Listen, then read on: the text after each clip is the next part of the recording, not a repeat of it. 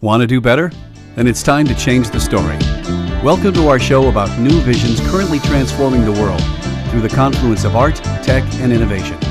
And now your hosts, Michael Ashley and Neil Sahota.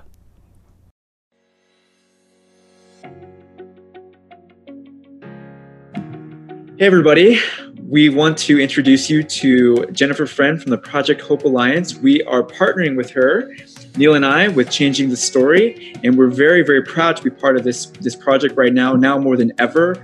We need your help. We need to help our children, and so we very much are excited to bring you Jennifer and the Project Hope Alliance and see that we can do great good in the world. Thank you. We're so grateful for this partnership. You know, in Orange County alone, there's over 28,000 children in our public education system experiencing homelessness. But we know that if we invest in our kids today, they won't be homeless tomorrow. We've really seen that there is a $264 ROI for every $100 invested at Project Hope for our programming that we're doing with our homeless children and youth.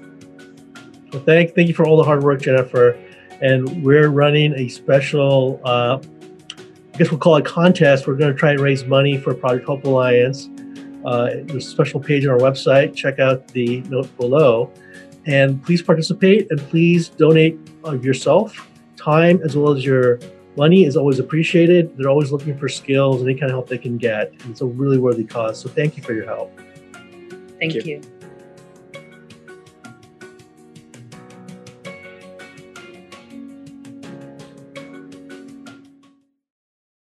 Hey, welcome to another episode of Changing the Story. Hey, I'm really happy to welcome our guest today, Irakli Berdiesev, the head of the Center of Artificial Intelligence and Robotics at UNICRI, which is the United Nations of Interregional Crime and Justice Research Institute.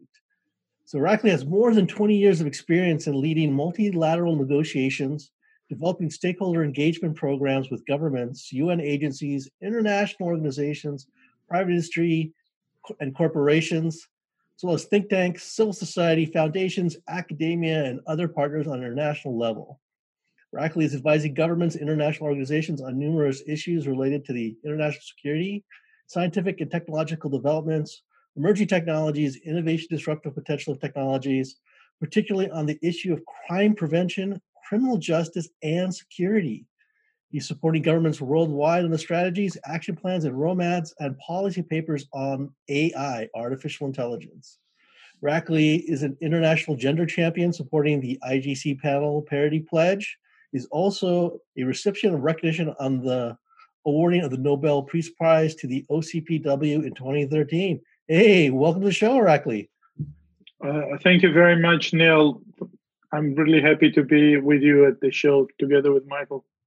Thank you. So Irakli, as a visionary, what is the story that you would like to bring to the world? Michael, I think that we can talk about future of policing, how policing and police force is going to look like in the future, what is it it's going to entail, and how we're going to interact with it. How we're going to interpret enormous amount of data which we are accumulating, how police is going to use its innovations responsibly, and how we all going to benefit out of it in principle. So can you give us a vision of what that looks like? How can policing get better? How can people feel safer? What does that world look like? Especially during this situation, what we are seeing right now in the world, I think this topic is extremely important. We see governments taking different type of measures related to the lockdowns and limitations of the movements, and governments are using all sort of innovations, and police force is also using a lot of innovations for to enforce or impose some of these limitations. Now, what is really important, and what is something that I've been emphasizing a lot, is that how to ensure that all of this is unfolding in a responsible manner. Now, let's travel 15, 20 years down the road, right? That's the type of future you want to discuss, Michael. Sure, yeah. Yeah. Ideally, of course, we would have less crime, we would have no crime, and we would not need policing, but this is not going to happen. So I think that what is something we need to be looking at is that how what is the vision of police in the future? To me, is a smart or smarter police force that integrates new technologies, in a particular artificial intelligence or other related tech like biometrics, drones, and patrol bots, but uses it with in a responsible manner. So what it means is that they have enhanced surveillance capabilities, perhaps, but use it sparingly, limited in purpose, limited in time, and always proportionate. Overall, they understand and respect human rights and fundamental freedoms, and that's extremely, extremely important. And what is also important is that public people, citizens, know exactly what their data is used for, and ideally, there is a greater or full transparency how police is using its technology. Because the question about whether police force will be using technology or not, obviously, is answered. It will be, and AI will be used for policing. But what is key is to ensure that this is used responsibly. This is used exactly how citizens and people would approve this to be used. When it comes to your really powerful point about no crime, it's interesting in that people expect technology either to work perfectly, right? It's right 100% of the time, or it's not really worth anything, or they expect it to actually fail in like complex situations. And given the gravity of some of these situations, how do we kind of balance this expectation, right? Because it's never going to be perfect, and sometimes it will make mistakes, like people do. How do we kind of juggle that when it comes to like responsible AI? Right. I mean, this is a good question, Neil. And obviously, one of the lasting effects of the situation, what we are having right now, fortunately or unfortunately, is going to be increased digitization and long-lasting data policy debate. What is right? What is wrong? How our data should be used, and balance between privacy and security in different parts of the world. Most likely there will be different approaches like it is right now, and this is not going to change overnight. However, what is that something we would need to do, and how what we from our side, actually from the Center for AI and Robotics of UNICRI, are doing is that we are trying to assist member states and law enforcement agencies there to have a full understanding what are the best practices of responsible use of AI. In fact, yesterday, together with Interpol, we issued a quite a comprehensive report on AI for law enforcement towards AI responsible innovation. And over there, half of the report actually is dedicated to ethics and human rights, and how concerns about human rights and civil liberties are real and serious, and how it can undermine the principles of law, like presumption of innocence, privilege against self-incrimination, or proof beyond reasonable doubts, and damage public trust, and how we should ensure that general principles of respect for human rights, justice, democracy, and rule of law is enshrined there, and requirements of things like fairness, accountability, transparency, and explainability is always underlined. And we are also developing special programs together with Interpol and what we call it toolkits for use of AI by law enforcement. And by these toolkits, we are helping countries to adopt this technology in a responsible manner. So this is quite a global program which we started, and we are unfolding it now, and we will be already piloting in some countries and adopting it. Irakli, I'd heard that some of the best ways to do police patrolling is to establish an interpersonal relationship with the people in the community. In the olden days, that meant knocking on doors, introducing yourself, really being a part of the civic community, that realm. How can we marry technology with good old-fashioned get out there and meeting people and being a part of the community? How can we infuse both of those into the future of policing? Michael, great question. Look, I mean, focus on community-oriented policing will really increase in the future, and I hope it will. And it will sort of enable to have better communication skills for the police officers. And some of the tools, technological tools, can can support the law enforcement agencies to improve their skills. Uh, Police officers should become and ideally be more tolerant in interactions with citizens, display deeper understanding of policing and criminal justice system, and many of these things, technological innovations, will definitely support, whether it's through the education, through the communication tools, or through other tools like uh, fully understanding the needs of the citizens. And needs of the citizens will also be exemplified in data. Look, we are collecting enormous amount of data. By 2010, we had only 1 zettabyte of data accumulated totally, and by now in 2020, we have 40 zettabytes of data. And what is projected is by 2025, we're going to have 175 zettabytes of data globally accumulated. And certainly, no or no agency will be able to interpret some of the data, which would be very helpful to ensure the needs of the citizens, at the same time to ensure public safety and order as well.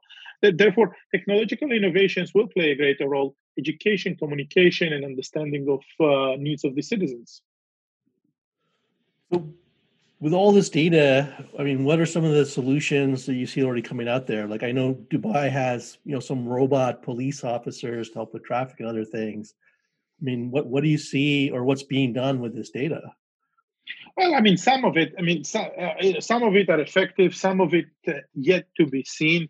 What will be effective? For example, during these pandemic times right now, what we see some of the use cases of, let's say, purely AI being used is, for example, automatic number plate recognition, and this is exactly using driver's license plate systems to detect if they are essential workers and if they are violating, for example, quarantine situations. So there are facial recognitions with thermal sensors, and this has been used a lot in the UK. Some of it has been criticized by the recipients, by people, and there are a lot of sort of similar type of balancing debate between security and privacy. So there will be more and more applications in the future. And what we need to ensure again, and something I've been emphasizing a lot, and I also issued some recommendations recently, which was reflected in some of my recent articles, that what we need to ensure and how to use AI responsibly would be to ensure that data is anonymized. There is a clear purpose limitation. There is a clear time limitation that government must really ensure that this type of exceptional capabilities are scaled back after certain situations. Right now it's COVID-19. In the future, there might be something else, but there has to be a clear data, a time limitation attached to it, and also knowledge sharing and open access data that AI use cases and data is shared and transparently. Now, on this, Neil, if you allow me, I think extremely important in the future should be, for the police of the future, will be a global harmonization of the use of technology. We now have a great digital divide, and this digital divide is growing. It is exemplified that 40 countries have AI national strategies, investing a lot, and others are slow behind, and they are not. And this might create a dangerous situation where we will have a larger digital divide. So many countries, regions are more advanced than the others. In the future, we will have, and hopefully we will have bridged this divide. And for instance, in different parts of the world, will operate with the same technological capabilities like in the advanced places. In the future, hopefully, police will also share and exchange experiences and lessons learned on their use of technology so that we tackle crime as one and minimize wasting limited resources. And this will be an extremely important task for all of us to ensure that no country stays behind. I want to go back to what you mentioned before about the idea that the government was scanning license plates to determine who was essential and who wasn't essential. Now, if we take that to its logical conclusion, I mean, what if a person was out and they have their reason for being out? Maybe they have a sick relative, they have an emergency, and they're getting a ticket. or they're getting a fine here. I mean, this is two parts. I mean, how do we determine that we're doing this in equitable fashion, and how can people have a say in this? I am concerned that a ticket would just go out because the government says this person is essential, this person isn't essential. I mean, what about disenfranchised parts of the population? Can they get a say in terms of how this technology is being used to keep them safe? Michael, look, in my vision of the ideal future of policing is that every citizen fully understands what is their data is used for, and they give full consent of it, not just like clicking on something without reading, but fully comprehending what it entails. Okay? Citizens fully understands the technical or technological capabilities, what is being used by law enforcement, and they also participating in allowing governments to use this. In different parts of the world, again, there will be different degrees of the tolerance, what and how the data should be used and what sort of technology should be used. And I think it is okay. We don't need to have completely universal level of degree of compliance or degree of tolerance towards that. People should be free to decide um, what they should, how to balance safety, security with the privacy related issues. But what I would like and what would be really ideal to see is that full participation of the citizens in this process and full compliance or full comprehension of how this technology is used. Maybe I can shift gears a little bit because I know part of what you do is around justice, and access to justice is one of the sustainable development goals. What trends are happening in the justice side of the house? Look, I mean, Neil, it's also a good question. It's a different part of the story. Here we're talking about judiciary. Here we're talking about court systems, and certainly technological developments, AI and other technology will definitely be used in court systems in different parts of the world. Here, situation is also the same and quite similar.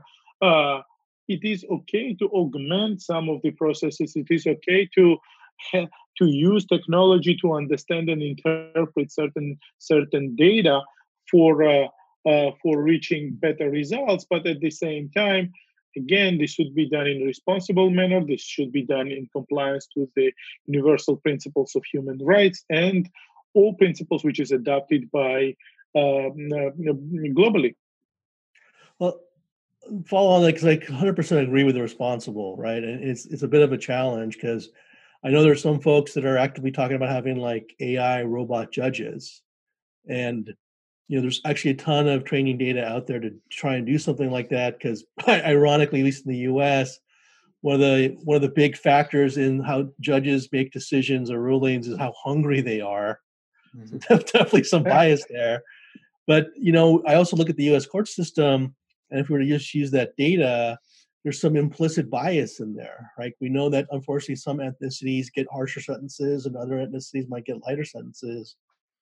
I mean, how do we balance that out? Can we balance it out? Do we have to take a whole different approach when it comes then to justice and perhaps even law enforcement? Well, that's $1 million question, Neil. Of course, all data in principle and potentially can be biased. It is harvested by humans. It is created by humans, and humans inherently are biased one way or the other.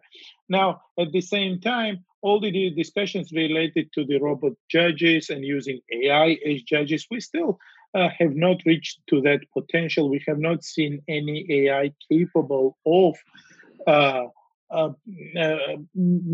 doing that type of a job.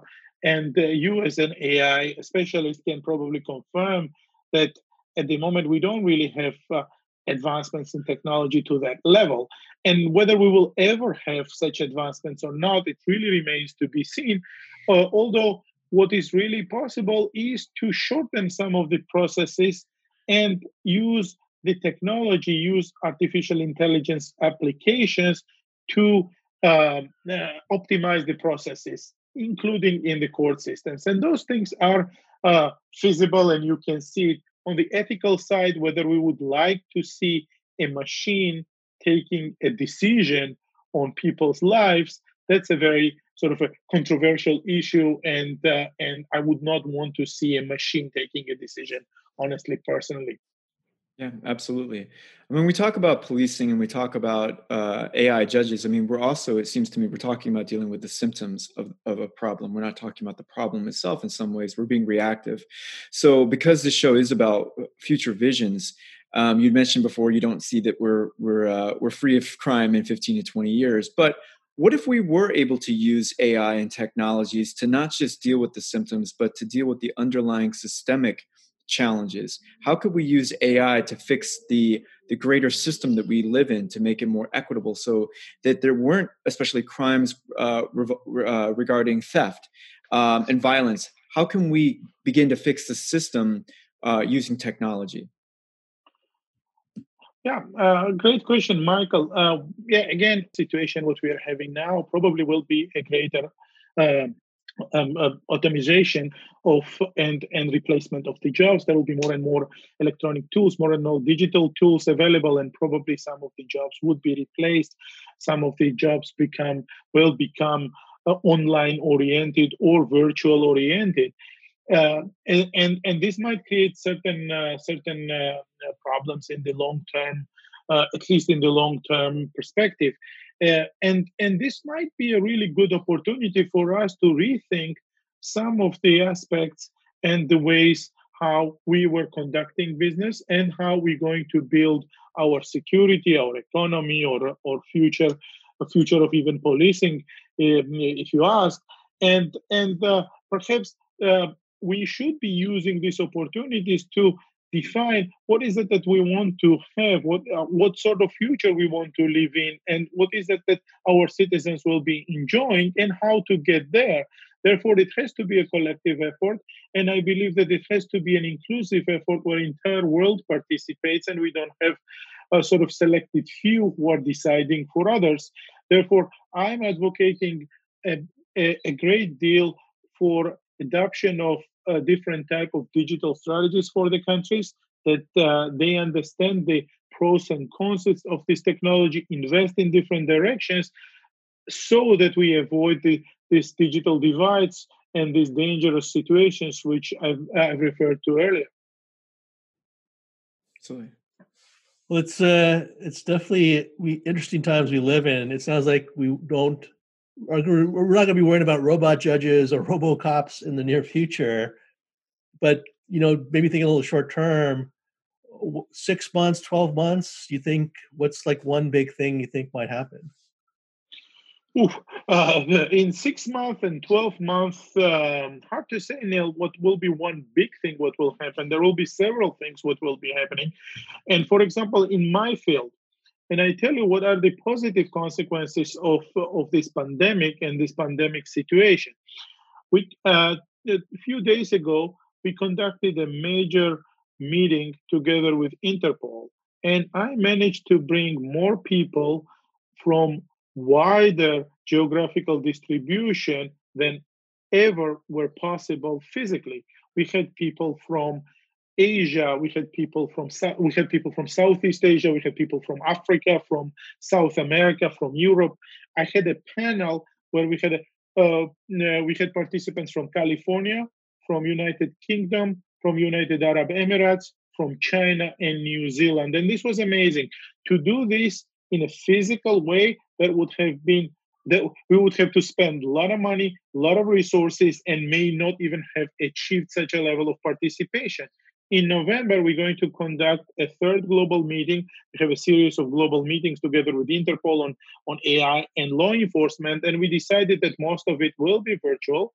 We will still brand it as this meeting will be conducted in The Hague, because this is the time when we do it in The Hague.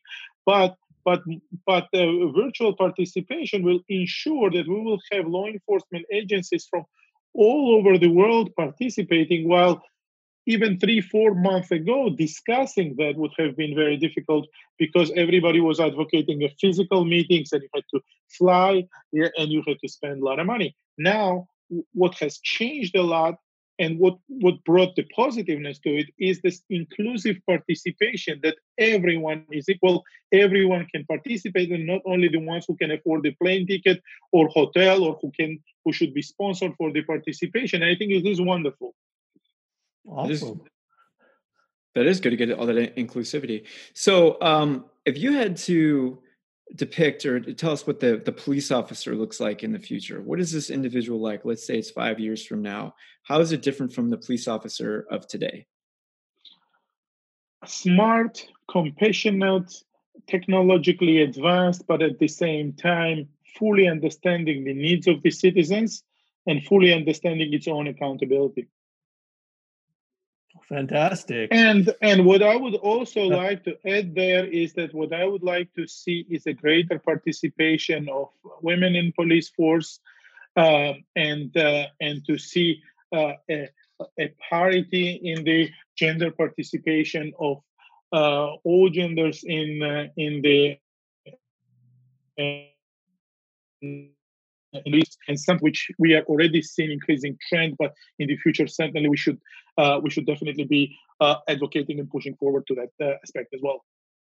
Look, that would be awesome, and I hope that's a really, really near-term thing and not something way out there. But I think we'll all work to change the story on that one. Irakli, how can people get in touch with you to learn more, learn what Unicre is doing, maybe see how they can try and help or get involved? Well, we have Unicre is a United Nations agency. We have a website, and there's easy to reach us. People can personally reach me on LinkedIn, for example. I'm posting quite a lot of information related to the center, what we are doing, what are the activities, what are the papers or reports we are issuing. Therefore, it's not difficult to get hold of me. Fantastic. Hey, this has been excellent. Thank you, Irakli, for being on the show. Thank you. Thanks a lot, Neil. Thanks a lot, Michael. Absolutely. Thank you.